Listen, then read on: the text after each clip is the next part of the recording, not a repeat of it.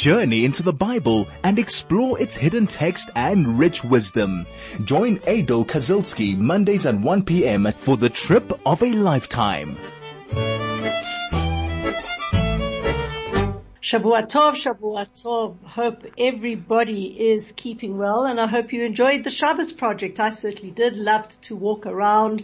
Actually went with my daughters and grandchildren to the park, which is something that we haven't done in a long time. And I said, gee, you see, Shabbos project had to get us to do that. But I saw a lot of people walking around, and I hope that everybody enjoyed it. And yes, you certainly should enjoy Shabbos every single week. I gotta tell you, I can't wait for Shabbos every week. I cannot count quick enough the hours for Shabbos to come in, where I just let go of the crazy world around us, all the electronic media coming in and out, and just actually having 26 hours of tranquility. Would love to know how your Shabbos project was. Did you do anything interesting, or did you perhaps experience Shabbos for the first time? Love to know what or how you experienced the Shabbos project. But here on 101.9 Chai FM, we are learning the Chumash. We are learning the 5 books of Moses. We are learning Genesis. We are in Parashat Vayishlach. And we are following the travels and trials and tribulations of our forefather Yaakov Avinu, who, for all intents and purposes, probably the most personable of the forefathers, because he goes through hassles like we do. Hassles with family, hassles with parnasa, with earning a livelihood, hassles with the insecurity of moving countries, hassles with kids. There's much to learn from him, and the way he views life.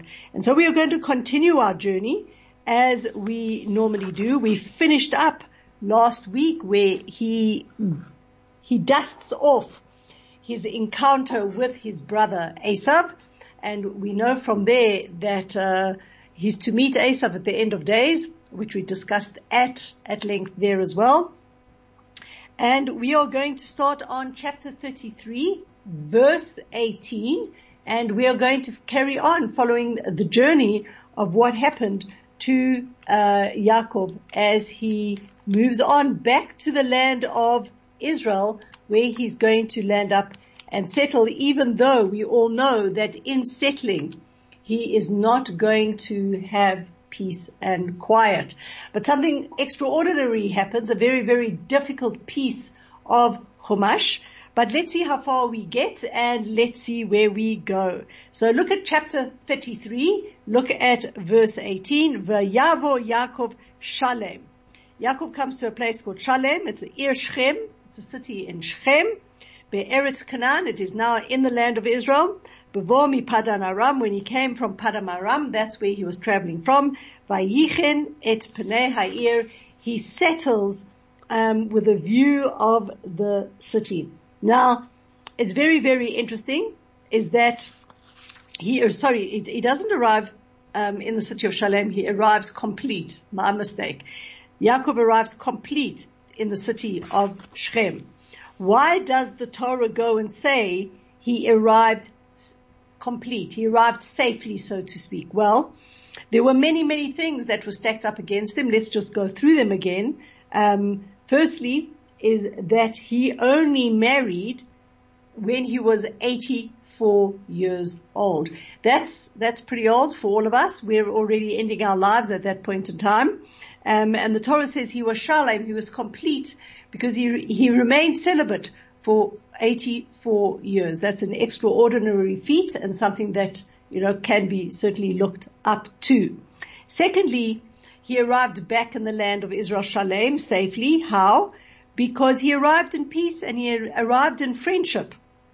He had enemies, they tried to defeat him, but most had made peace with him, and he didn't have anybody looking now to kill him. The third reason he arrived Shalem is that he had great success. We know that he was very prosperous, as God had promised him. Remember when he landed up in Haran, when he went down to Lavan, he was penniless. He didn't even have the clothes on his back because Esav's son stole them. Okay?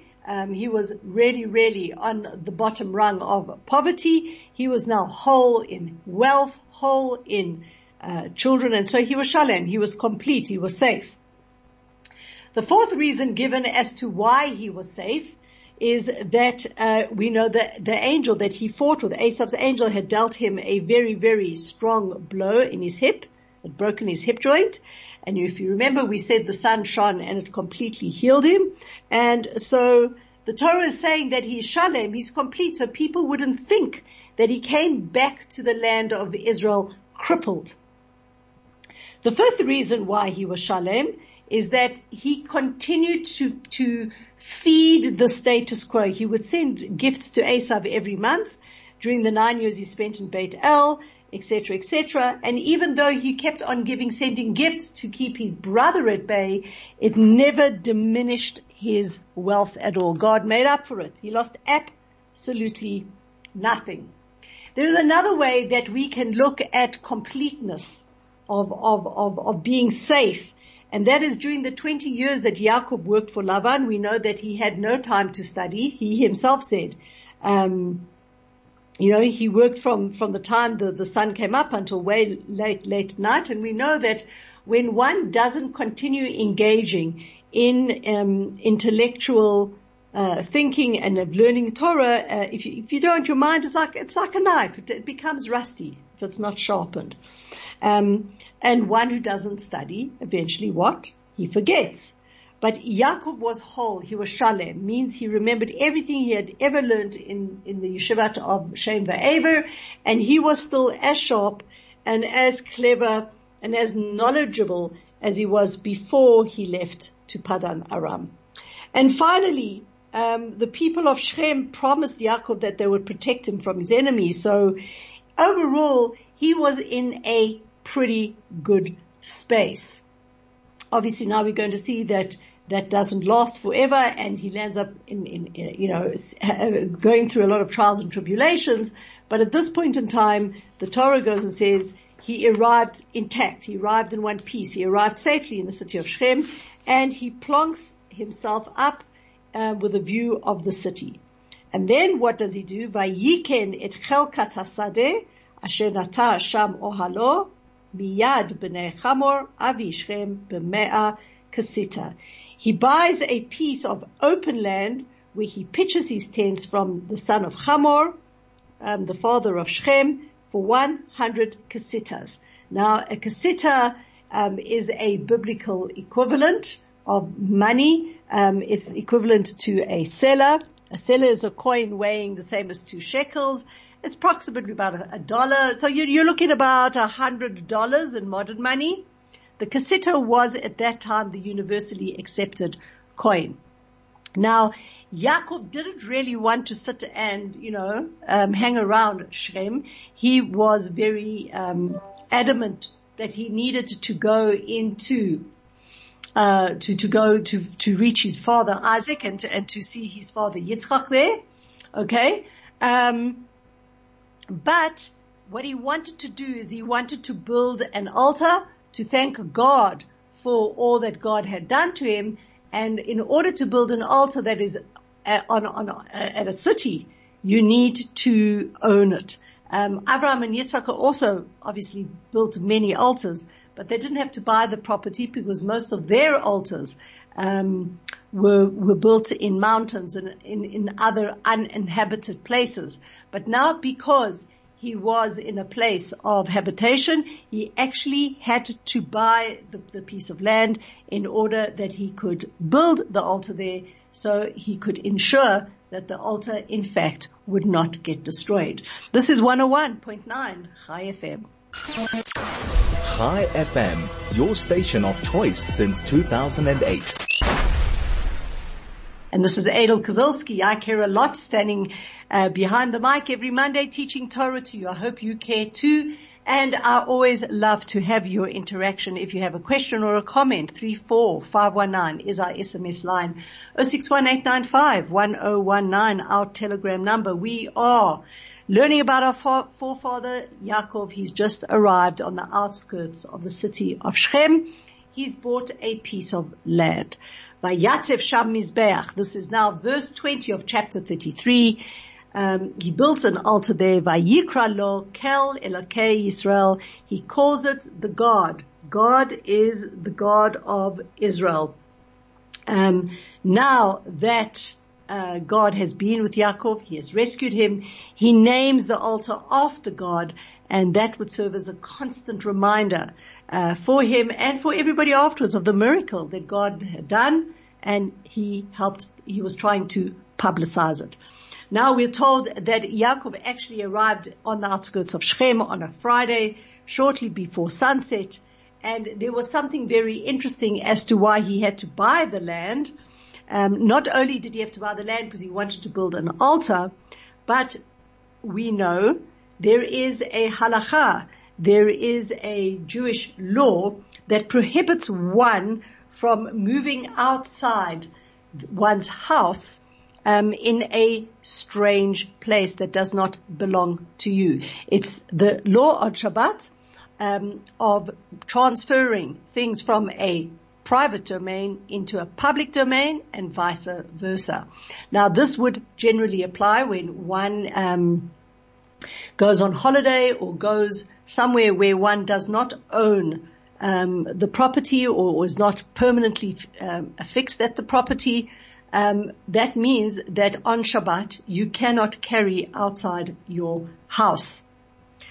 Many cities have overcome that by putting up what we know today as an eruv, that is putting up a demarcation where through various halachic dispensations and legalities, one makes an entire area common property to everybody and therefore allows one to carry on Shabbat. Johannesburg has such an eruv, so does Cape Town. But not in the whole of Johannesburg, but in certain areas, which if you are interested in, you may go to the Beth Din website and go see which areas, which suburbs are included in the eruv. So that allows me to walk out of my house and say, carry a cholent to my next door neighbor, or to push a baby outside, etc., etc. If one goes into a city, albeit that it's inhabited a lot with Jews, but there is no eruv, then you are not allowed to carry out from the private into the public domain or vice versa on Shabbat. So our Mefarshim go and tell us that this was a problem for Yaakov. He needed to move between tents, and so he bought the piece of land for 100 kesita, and that allowed him then to make an eruv, and he was able to walk in. It's within 2,000 amos, which is a pretty wide area. I'm not a rabbi, I don't know exactly how long, but it's pretty long. Okay. One of the other things is that Yaakov also bought a piece of the land of Israel because he had a great love for the land of Israel.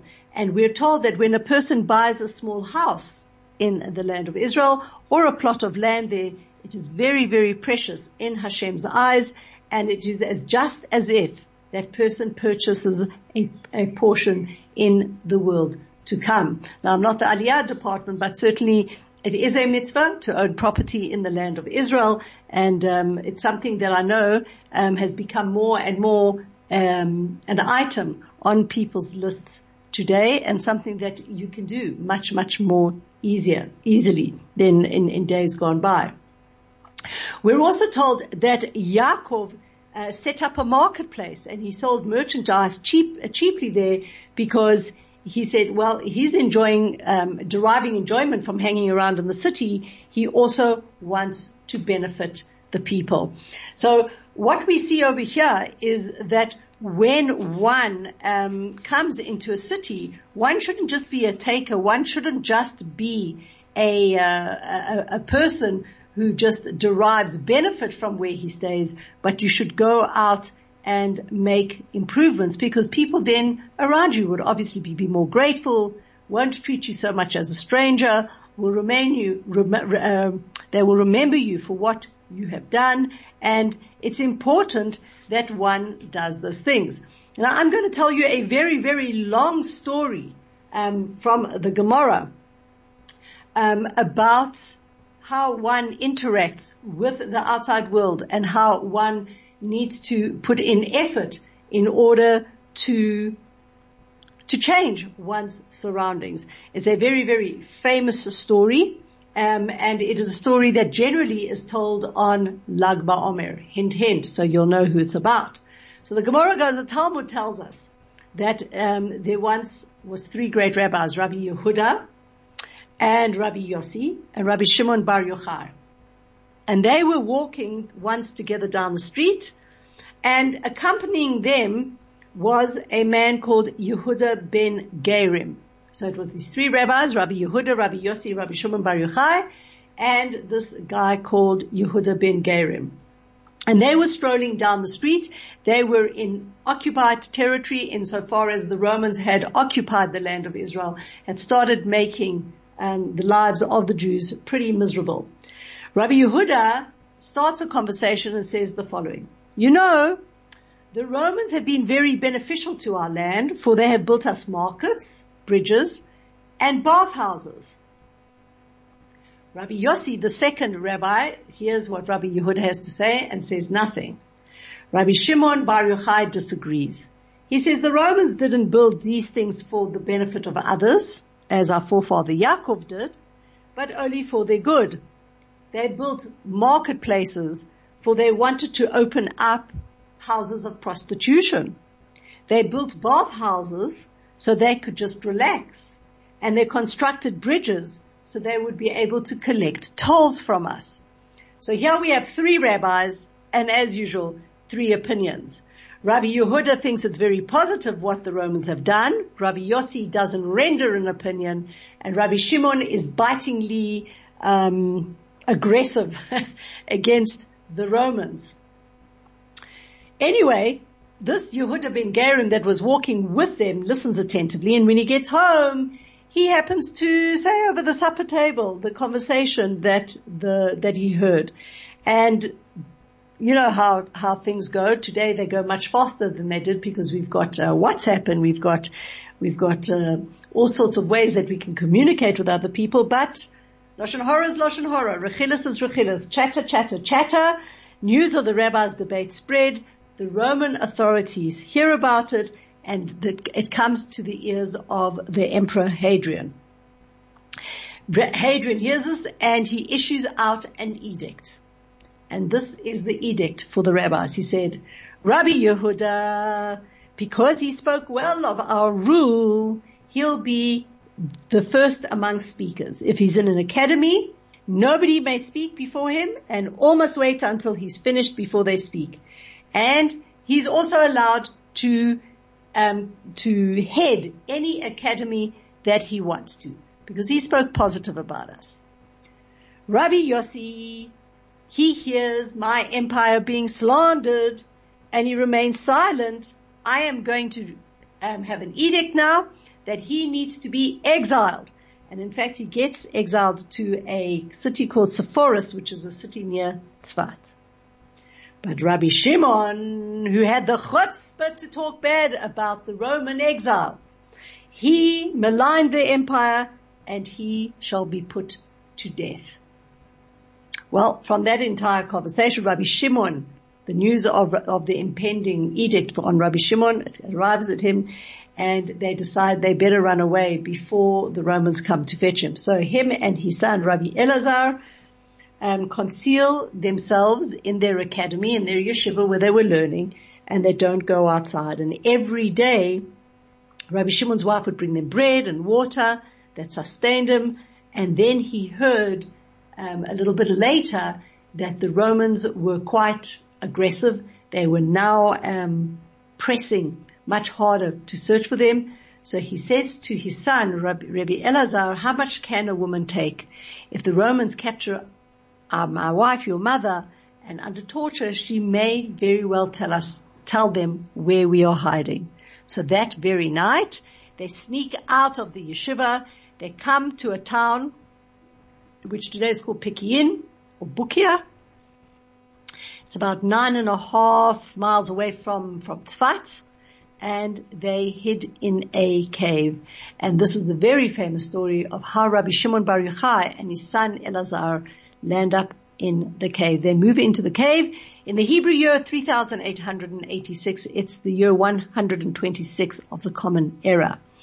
They understood now they will be there for a very long time. They didn't want their clothes to wear out, so as we know, they took them off. They buried themselves up to their neck in sand, and all day long they would study Torah. When they had to pray, Shachrit, Mincha, and Maariv, the three prayers during the day, in the course of the day, they would put on their clothing, but after that they would remove it so they wouldn't wear them out. And God was very pleased with their sacrifice. He had mercy over them, and he caused, as we know, a carob tree to grow near the mouth of the cave. A spring also appeared, and they then were assured of a fresh water supply. And guess what, folks? They stayed there for 12 years. One day, the prophet Eliyahu Hanavi appears and announces, who will inform Bar Yochai that the Roman emperor has died and his decree has been annulled? So the men understood, Rabbi Shimon understood that Hadrian had passed away, which means now that it wasn't on their heads anymore, that the Romans were looking for them. So they left the cave. But you know what happens when you stay in the cave for 12 years and all you do is study Torah, is you lose perspective on the physical world.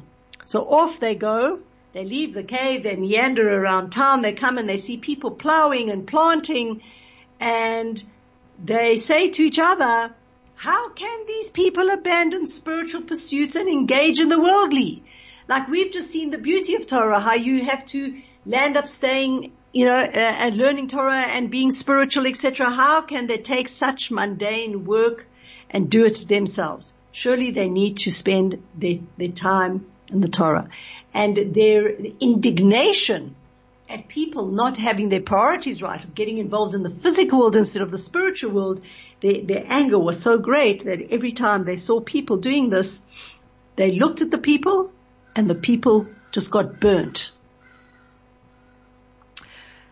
This happened for a little while. Everywhere they went, there was destruction. And so a bat call, a heavenly voice came out and said, did you come out to destroy this world? If you did, return to the cave. So Rabbi Shimon Bar Yochai and his son went back to the cave. They spent another year, and they then said, well, if a wicked person goes to Gehenna, goes to hell in the world to come, the most that they can stay there is for 12 months. So we've stayed for another 12 months. So they basically stayed in total for 13 years. They left again, and in fact, a bat call, a heavenly voice told them they could travel everywhere. And so they were traveling around, and Rabbi Elazar wasn't doing so well insofar as every time he gazed at something, it would burst into flames. And now his father, Rabbi Shimon Bar Yochai, because he was greater than his son, Rabbi Elazar, rectified it all the time. And he kept on saying to his son, my son, it is sufficient for the world that just the two of us study Torah. Stop going around and destroying it. One Friday afternoon, they saw an old man running, and he was holding 2 branches of myrtle in his hand. And they said to the old man, why are you taking myrtle? The old man said, to honor the Shabbat. So they replied back to him, why are you taking 2 branches? Isn't one enough? So the old man said, one says Shamor v'Zachor et Shabbat, that you should keep the Shabbat and you should remember the Shabbat. Okay, so that is why I've got 2. So Rabbi Shimon turned around and said to his son, you see, look how precious the mitzvahs are for the Jews, even though they do engage in the mundane. And this calmed his son down, and he refrained from his destructive acts. Now, there's another guy called Rabbi Pinchas ben Yair. He was Rabbi Shimon's father-in-law, and he heard that his son-in-law had left the cave, and so he invited his son-in-law to come over to his house. Obviously, they wanted to prepare for the dinner that they were invited to, so Rabbi Shimon went to the bathhouse, and he happened to bump into his father-in-law, Rabbi Pinchas ben Yair, there. And he sees Rabbi Shimon's skin. His skin was covered with scabs from sitting buried in the sand all those years. Rabbi Shimon was actually in a huge amount of pain, and his father-in-law felt so sorry for him, and he started crying. And Rabbi Pinchas said to his son-in-law, Rabbi Shimon, "Woe is to me that I have seen you like this." So Rabbi Shimon replies, "Woe would be to me if you could not see me like this. I've learned so much Torah in the cave. Before I entered the cave, I would ask you a question and you would give me 12 answers. Now you can ask me and I can give you 24 answers." And in fact, we know that Rabbi Shimon Bar Yochai wrote the Zohar, the main Kabbalistic work, while he was sitting in the cave. So Rabbi Shimon says then to his father-in-law, "Since God has done this miracle for me, I must do something now to benefit the community." And where do I learn this from? From my forefather Yaakov. He benefited from the community after God had miraculously saved him from Lavan and Esav. Some say he built bathhouses. Others said that he designed a coin for them. Others say, there's other Mefarshim, other guys that say that he built a marketplace with shops for businesses. But he says, I too think and feel that I want to benefit the city. So when he asked the citizens what was needed, they replied, "Our master, there is a large open piece of land near the city where there is a question as to whether a body is buried there or not." Now, Kohanim, priests, are not allowed to enter a field containing a dead body, and all the time they're walking around the field whenever they wish to go in that direction.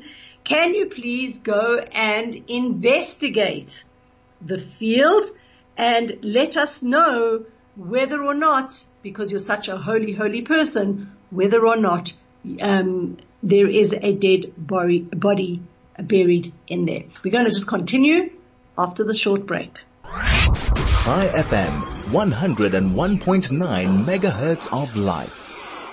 So here we have Rabbi Shimon Bar Yochai going to investigate a field to see if there's any record of it ever having been a cemetery of sorts.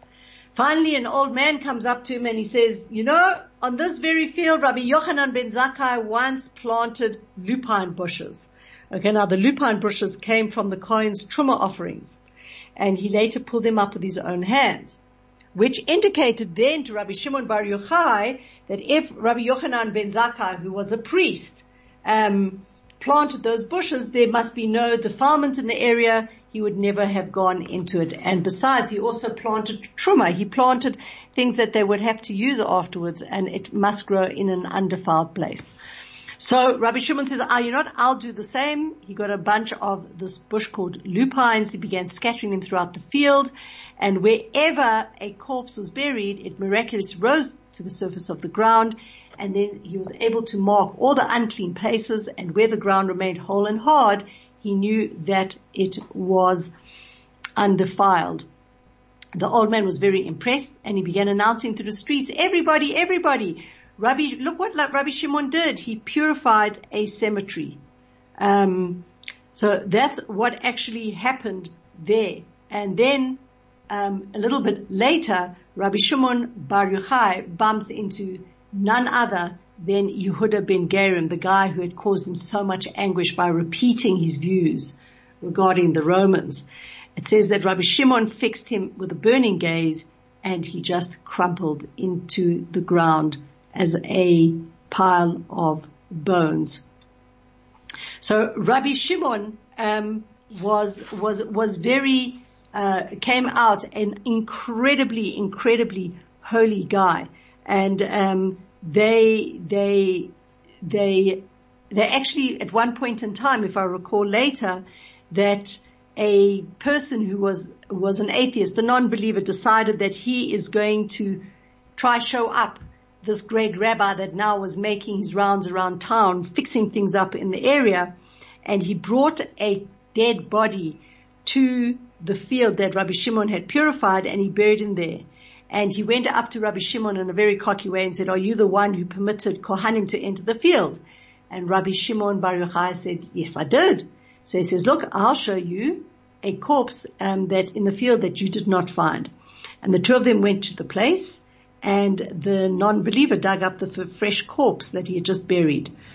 And with his powers of divine inspiration, Rabbi Shimon knew what really, really happened. And he said, I decree that the one on top should go down and the one below should come up. And no sooner had he said those words that the corpse came to life. He climbed out of the grave, and alas, the non-believer collapsed and fell dead into the open grave.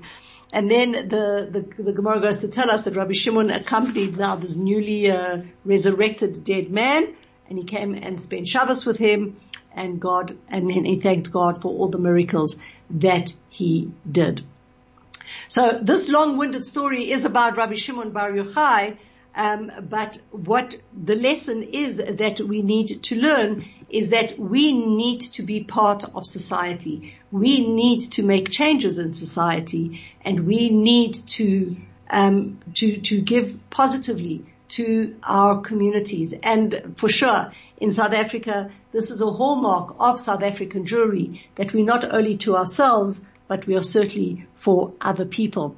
I want to share one more story. It's an interesting one as well. It's about a very holy rabbi by the name of Rabbi Yehuda Sharaf. He lived in the 1600s. He died in 1675. Was born in 1602. And his shitta, his modus operandi was that when he would come into a town, he would double check the sheichet. He would check the guy who is shechting for the community, because then he would know the piousness not only of the sheichet but also of the city, that they actually cared about their kashrut. So one time he arrives in a strange city, and he lands up at a place where he meets the sheichet, and he just through 2 minutes of conversation can see and work out that in fact the sheichet was a total ignoramus, and he refused to eat any of the meat that the guy had slaughtered. But he wanted to expose the sheichet, and that night, so he worked out a whole plan. What did he do? That night during the meal, he had a girl bring him a sealed letter, which to all appearances looked as if it was sent from his wife. And he was sitting at a meal with a lot of community leaders who had come obviously to honor him, to honor the rabbi, and amongst them, of course, was the sheichet. So he opens up this envelope and reads this letter. Everybody sees him reading the letter. He's obviously reading to him quietly, but at the end of the reading of the letter, he bursts into tears. And the sheichet comes up to him and he says to him, "What's wrong? What's wrong? You look so upset. What can we do for you?" So this Rabbi Yehuda Sharaf says, "Terrible news. I had 5 daughters. Their names were Shechia, Derasa, Chalada, Hagrama, and Ikur. And I'm very, very, very particularly upset about my daughter Shehiva, because she was my favorite." And the sheichet looks at him and he begins to console him and say, "Don't worry, we'll do things for you," and whatever have you. The rabbi looked at him, stopped the facade, turned around to the community and he said, "Look at your sheichet. Your sheichet doesn't even know the names of the 5 movements that disqualify a slaughter and renders the animal non-kosher." Because what did he do? He used the 5 names of disqualifications when you are slaughtering an animal. For example, shechia means that there's a slight pause or interruption while making the cut. That renders the animal unkosher. Derasa is cutting the throat by pressing the knife rather than by moving it firmly back and forth. So if you do that, you render the meat not kosher. Chalada is when you stick the knife under any portion of the uncut skin. Hagrama is making the slanting cut in the wrong part of the neck. And Ikur is when you tear out the tissue rather than cutting it. And so he named his 5 daughters, those 5 things, and if the sheichet was anything worth his salt, he would have said something. So this is a lesson, a further lesson, that not only should one, go out and do positive and uplift, but one should also look at the negative that is in their community and make an effort there as well to make things better. And certainly this is not only from living in the city, but even if you're passing by a city and you pick up a deficit in the city or something that you can personally make things better, then so be it. Go and do it, because that is how Yaakov behaved. This is 101.9 Chai FM. Chai FM, 101.9 megahertz of life. And that concludes chapter 33 of Genesis. As you can see, as always, there is so much to learn when we are learning Chumash. Today we learned about our civic duties, and I always sit and marvel at the hashgacha pratis, at the divine footstep, imprint, guidance that we receive every single day. We're about to go to municipal elections, and as always, it is imperative as part of the community to go out and vote, and to vote for those people that you deem will be able to uplift the community, to make the community a better place for every person, Jew and Gentile alike, to live in peace and harmony and health, with a menuchat nefesh, with a peace of mind. So this is what we learn from Yaakov Avinu. He was very, very much involved in the surroundings around him, and I encourage that with you too. And with that idea, I wish you a brilliant week ahead, and I look forward to speaking to you again, same time, same place, next week. Have a good one.